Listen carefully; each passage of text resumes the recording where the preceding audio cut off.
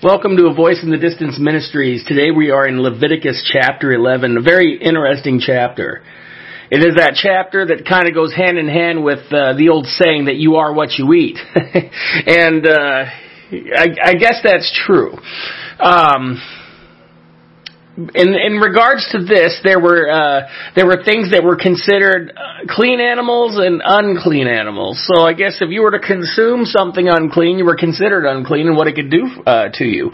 But you know, Jesus himself said in the Gospels that whatever enters the mouth and goes through the stomach, basically does not defile a man. It's what comes out of him that defiles a man.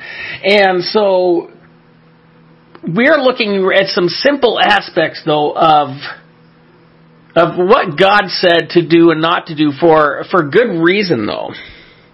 See, God is the farmer. God is the creator. He's the health inspector, and He's also the master chef in regards to this chapter. And so, again, the theme of Leviticus, it's a book of worship. It's what defined how the ancient Israelites were to worship and how to worship God. And it's also a record of God's commands to His people regarding and how they should live on top of it. And so as we read through this book, we might encounter some passages that are going to seem strange, right? But we need to read them in the context of God's concern and for God's care of the people. Because the passage we read today shows God's blessing on the worship of Moses and Aaron, yes, and all that, right in front of all of Israel. God shows up, and we saw that in Exodus. Okay, God demonstrated His approval of His people by physically manifesting Himself to them. And so, if you're, like, say for instance, if you're a regular church attendee, and you have had that kind of experience in worship, right, where has God shown up? Do you feel that God showed up in your worship experience? So chances are, it's pretty slim that part of your worship is a giant barbecue, but, with God providing fire for the charcoal, the minds and the hearts of the people who turn their minds and hearts toward Him will be able to smell exactly what it is that He's cooking here. So what about our own personal lives here? What about our own personal lives? We're going to see, I'd like to think we're going to see more than what to eat and what not to eat. A lot of people really were just like, hey, I know I'm not going to eat this kind of stuff. But, again, I want to bring a fascination here to us to realize that this was God's creation and His knowing of what to do and what not to do and how to take things seriously. And so we might actually learn a few things too here that was never known to us. Because again, the Creator, you go to the instruction manual when you want to know something. And this was the perfect instruction manual. Again, the book of Leviticus was very important to the people of this time. If you were a Jewish male growing up, this book was to be memorized because it was that important. Our worship and our obedience is important to God. It's important to our lives. And so let us not disregard anything in this book, even though we may not have to practice particular rituals. We may not have to practice particular dietary laws because, again, the book of Leviticus consists of 3 to 4 different things. You have your ceremonial laws, you have your dietary laws, and you have your judicial laws, and you have your moral laws. And really, again, just as a rebuff, if you will, the moral laws are what was transferred into the New Testament. And some of the judicial laws as well. A lot of the judicial laws that we utilize in our own country here in the United States, as well as around the world, were judicial laws that God had created. But for the most part, we're looking at some of the dietary laws. And though we don't have to follow these dietary laws because we're not bound by a law here, I'd like to think that we're going to see some things here, at least on what God was doing in looking out for His people. Do you remember, like, growing up, our parents would tell us, Don't put that in your mouth, right? I mean, because we didn't know. There was things we just didn't know. And so that's what God's doing here with His people. He reminds them that I am the God who delivered you from Egypt. I'm the God who delivered you out of slavery, and I'm the one who had to deliver you out of a culture that was cultish.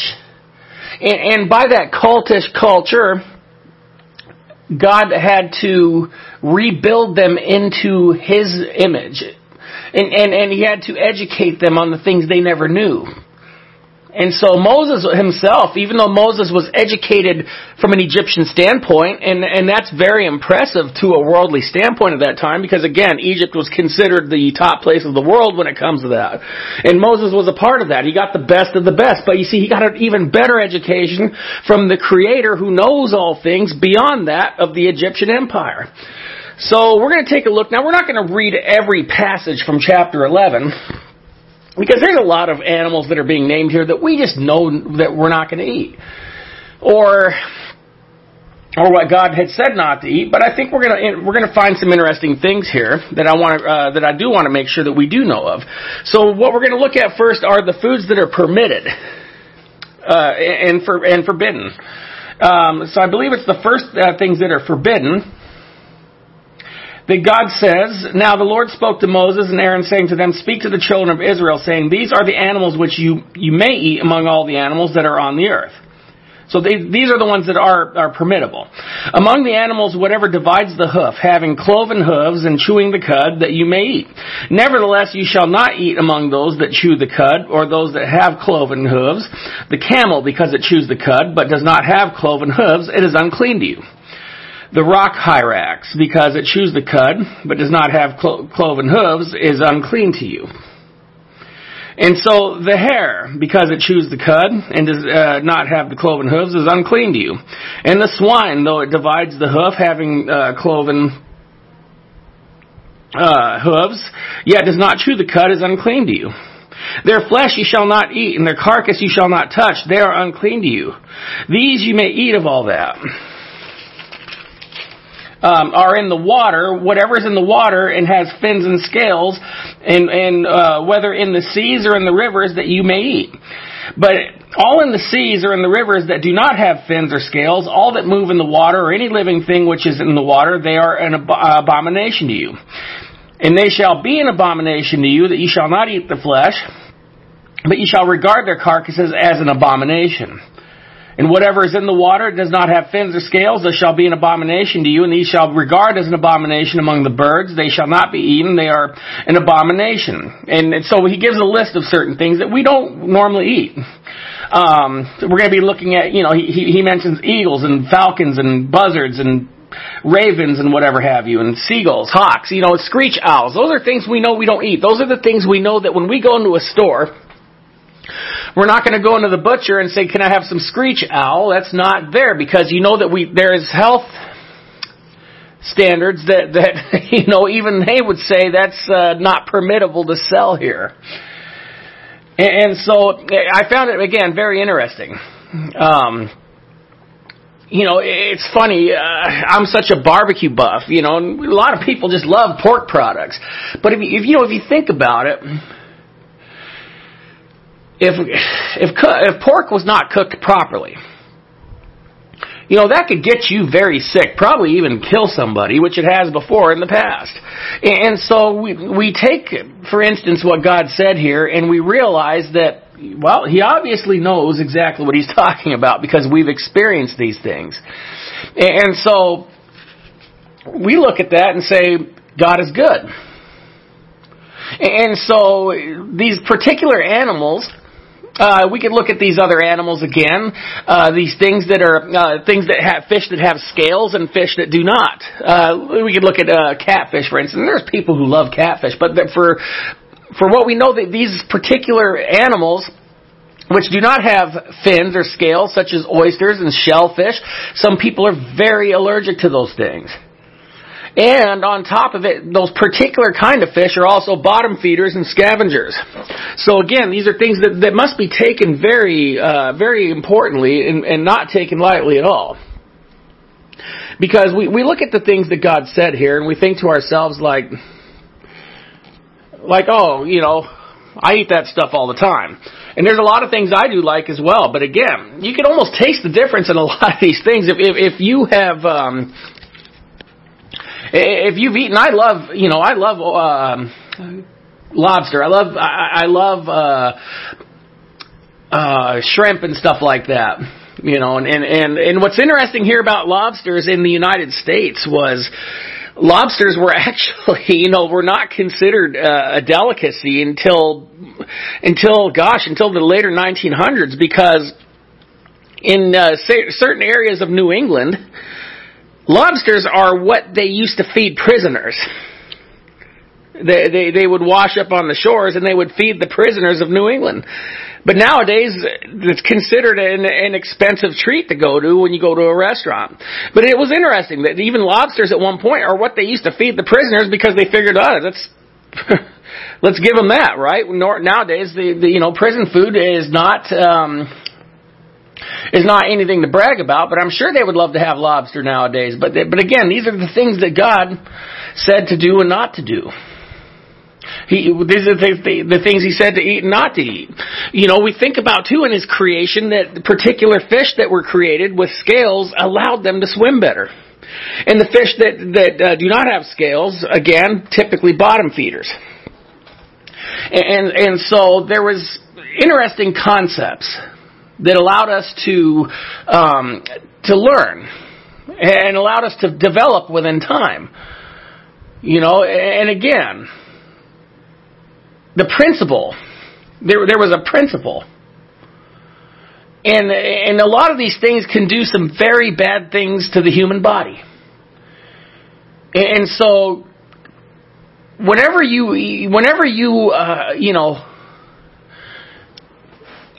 buy something, a lot of people have to read very closely the ingredients. Because we have developed such allergies nowadays. And we don't know. We don't know what it could do to us. My youngest son has very serious tree nut allergies. Over, I think, a year and a half ago, he had barely taken a bite of a chocolate-covered cashew and became very sick. And in fact, he even had some ice cream that had no nut products in it, but it was actually made with particular, it was made in the same device and the machinery with nut products, and that caused him to get sick again. And so we had no idea that he was very allergic to these things until one day he ate it, and we found out the hard way. But see, God gave them an easy way to find out that you shouldn't eat this, because you are going to be much better off. And there was good reason for it. Now, in regards to certain birds, there was a lot of birds and so on and so forth that were not to be touched as well. And, we look at like vultures that said, the vultures and certain other birds were not to be eaten because they're birds of prey technically that eat and prey on dead animals that could cause whatever you eat of them, and you're eating what they ate, and it could cause you to get deathly sick. But we also look at ravens as well, because ravens were also on there. Now, in Eastern culture, the ravens were considered birds of doom. And so, we look at that other aspect as well as what was considered clean and unclean animals. And so, but God also brings up something interesting here too in regards to insects. Now, who in the world would want to eat insects? Because He said here in verses 20 to 23 that all flying insects that creep on all fours shall be an abomination to you as well. Yet these you may eat of every flying insect that creeps on all fours. Those which have jointed legs above their feet with which to leap on the earth. And these you may eat, the locust after its kind, the destroying locust after its kind, the cricket after its kind, and the grasshopper after its kind. But all other flying insects which have 4 feet shall be an abomination to you. Now, I don't know anybody really that would want to eat those things, but people do. And again, cultural aspects. If you go to the Middle East, you can go to a place or a restaurant or maybe somebody's house, and they will serve you locusts on a platter. And again, not something that's appealing, but I guess it wasn't bad to a lot of people. Look at John the Baptist, for instance. John the Baptist was out there living in the desert, surviving on wild locusts and honey. And the interesting thing is he never once even broke the Levitical dietary laws even. And so that's what he was basically surviving on. And so again, not something that we would want, but God utilized a particular handful of things that could be eaten, especially if you were in a form of survival.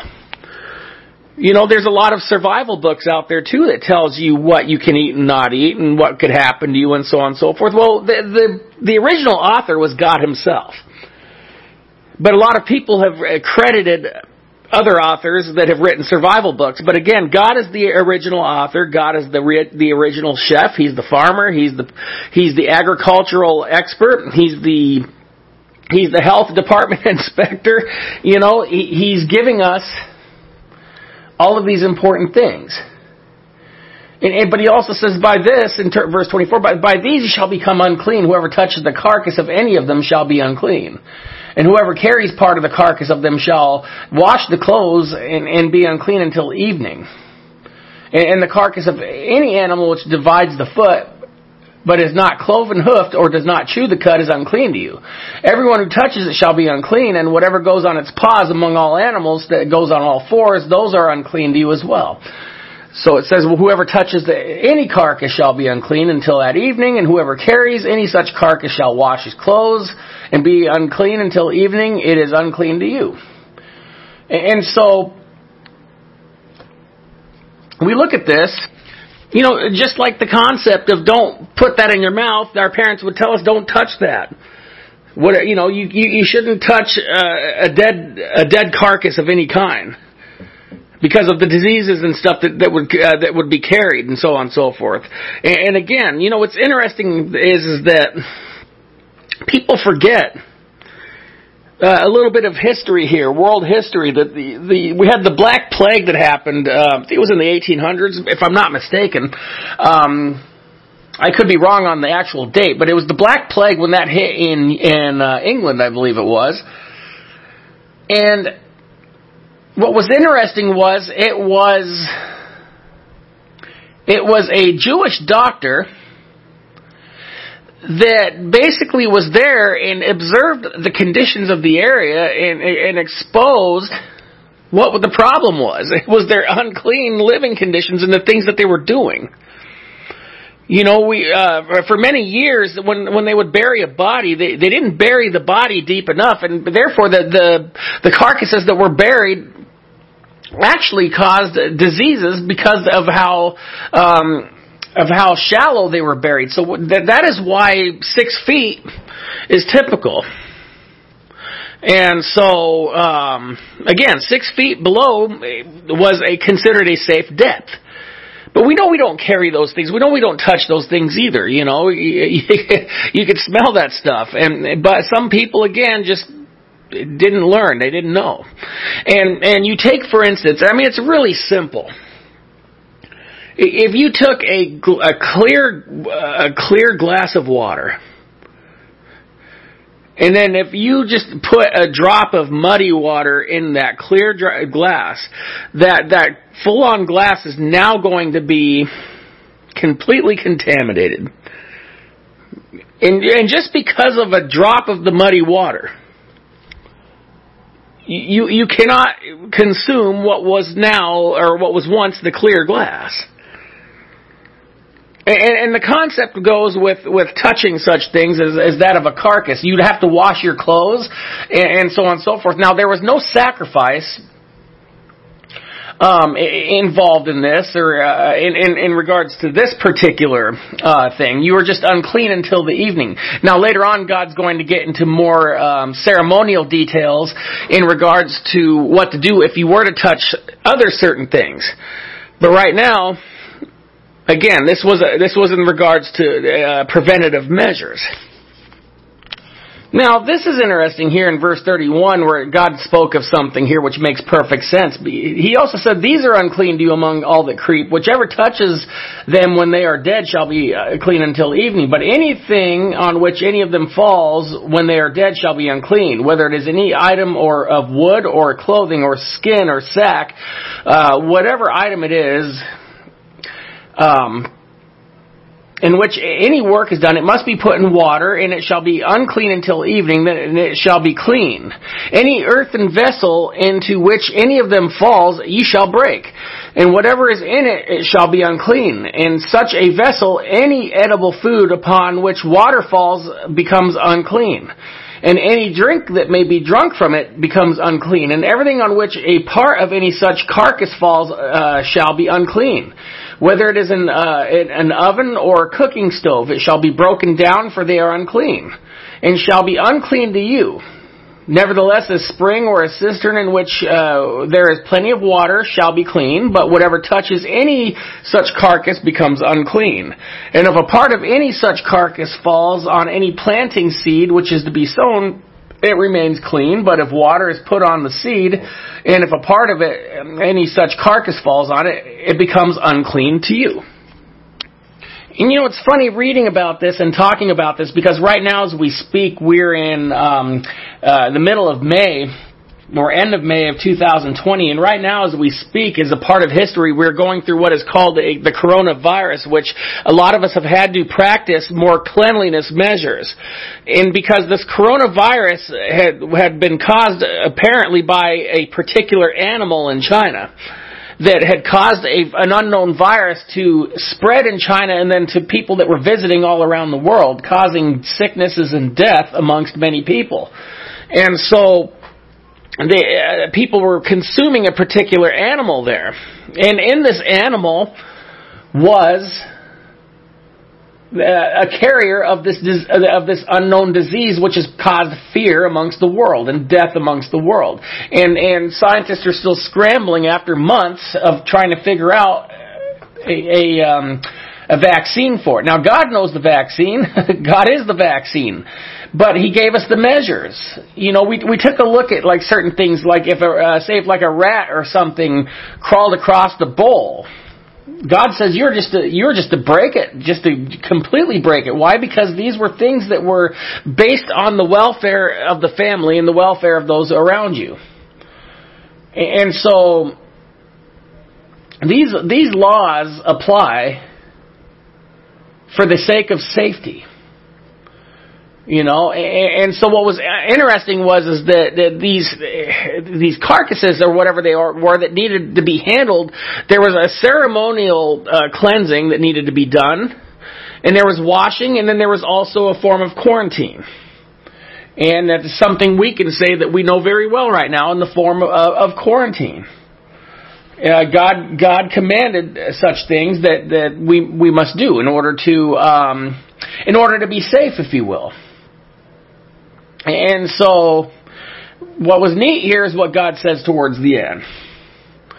For I am the Lord your God. You shall therefore consecrate yourselves, and you shall be holy, for I am holy. Neither you shall defile yourselves with any creeping thing that creeps on the earth. For I am the Lord who brings you up out of the land of Egypt to be your God. You shall therefore be holy, for I am holy. This is the law of the animals and the birds and every living creature that moves in the waters, and of every creature that creeps on the earth, to distinguish between the unclean and the clean, and between the animal that may be eaten and the animal that may not be eaten. He said it before. He goes, for I am the Lord your God. I am the be-all, end-all of all things. I'm the one who knows what's right and what's not. And so, again, one of the most important passages that God spoke of in the Bible, and also considered in that of the book of Leviticus, was to be holy, for I am holy, He said.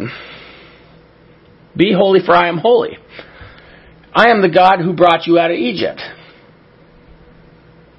Now, this was considered the second claim that God had put upon the people, making it known to them. Right? He was making known to them that I am your creator and I am the one who delivers. But I'm also more than that. I'm a father, I'm a protector, I'm a guider.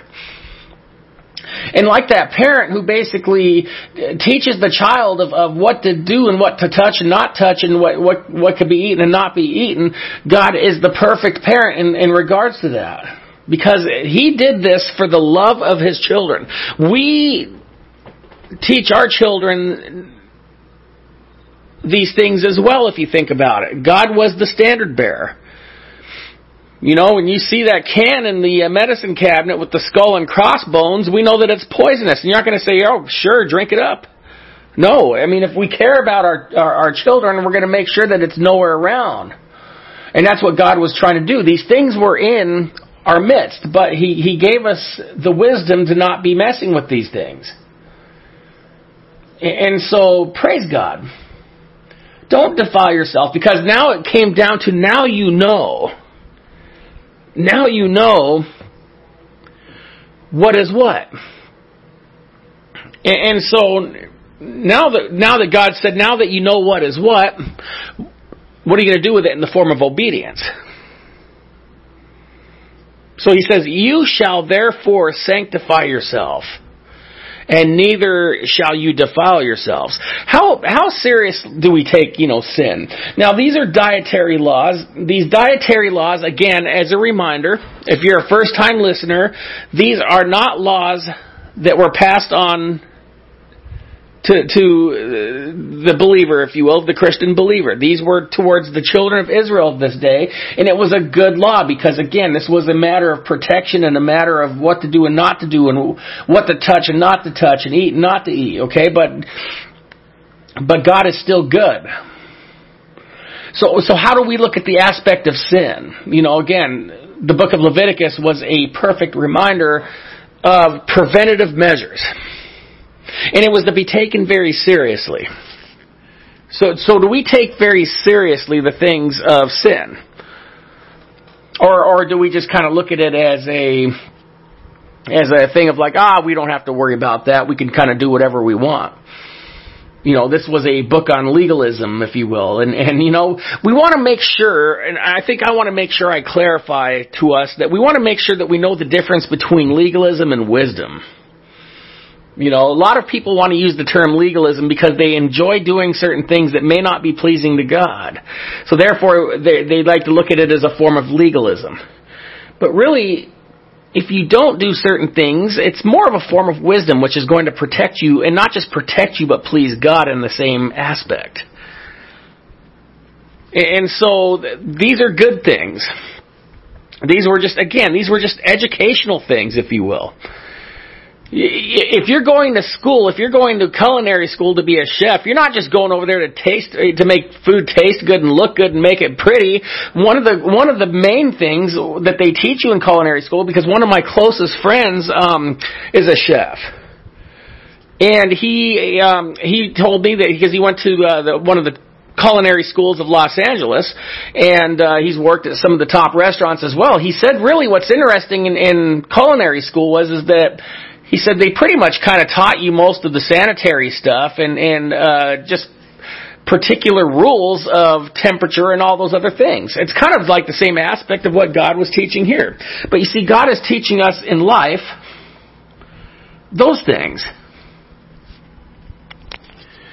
This was, again, simple teachings on life. But now that we've gotten to some of the simple instructions on certain things of life, I want to go into more of the aspect of your spiritual life now. Are you going to be able to meet God and be with God for eternity if your time is up tomorrow?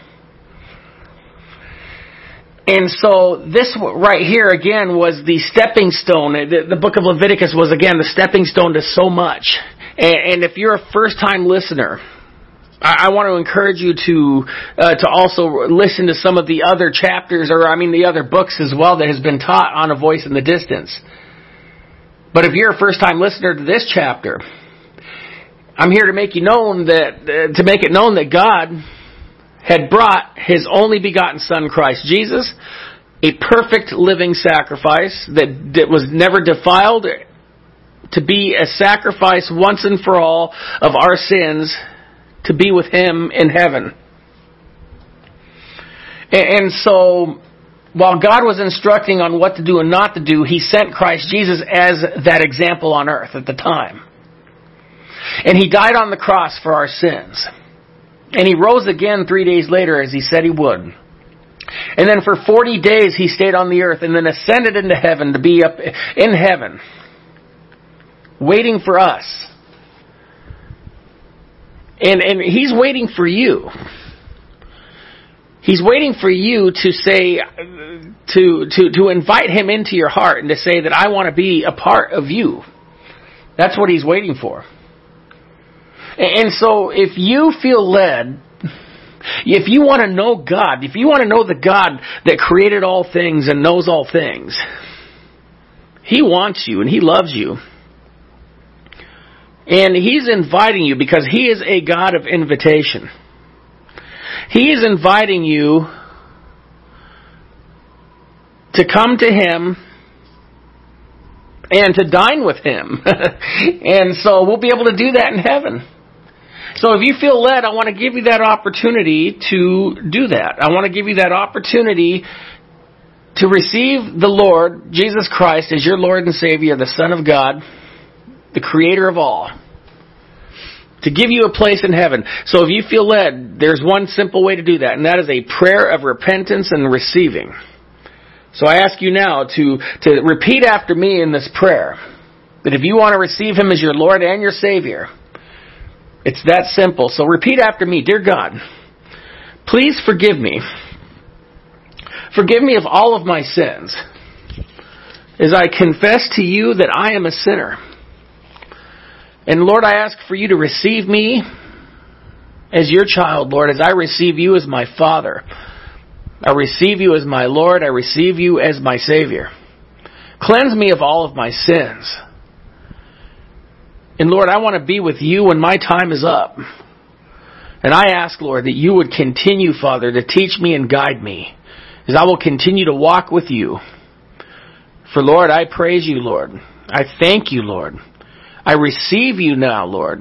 In Jesus' name I pray. Amen. Well, again, interesting stuff here. I hope it's enjoyable to you. I know many people kind of have a tough time with the book of Leviticus, but I want to make sure that try to teach it as clearly as possible, because God is good all the time, but God is also right all the time. So we want to make sure that we are dividing the Word of God perfectly, with accuracy and passion, and with all things in truth, because that's what God is. God is truth, and that's what He was giving the people here, was nothing but truth. We found out the hard way. If you consume certain things in life, you're going to pay for it. And it goes beyond just food items. If we consume anything that is unclean, it's going to harm us. So seek God. Seek all of the things of God. And look intently into every chapter, because God had something to say of importance. So I want to ask you to join me continually as we seek Him in His Word. So may God bless you and keep you and watch over you.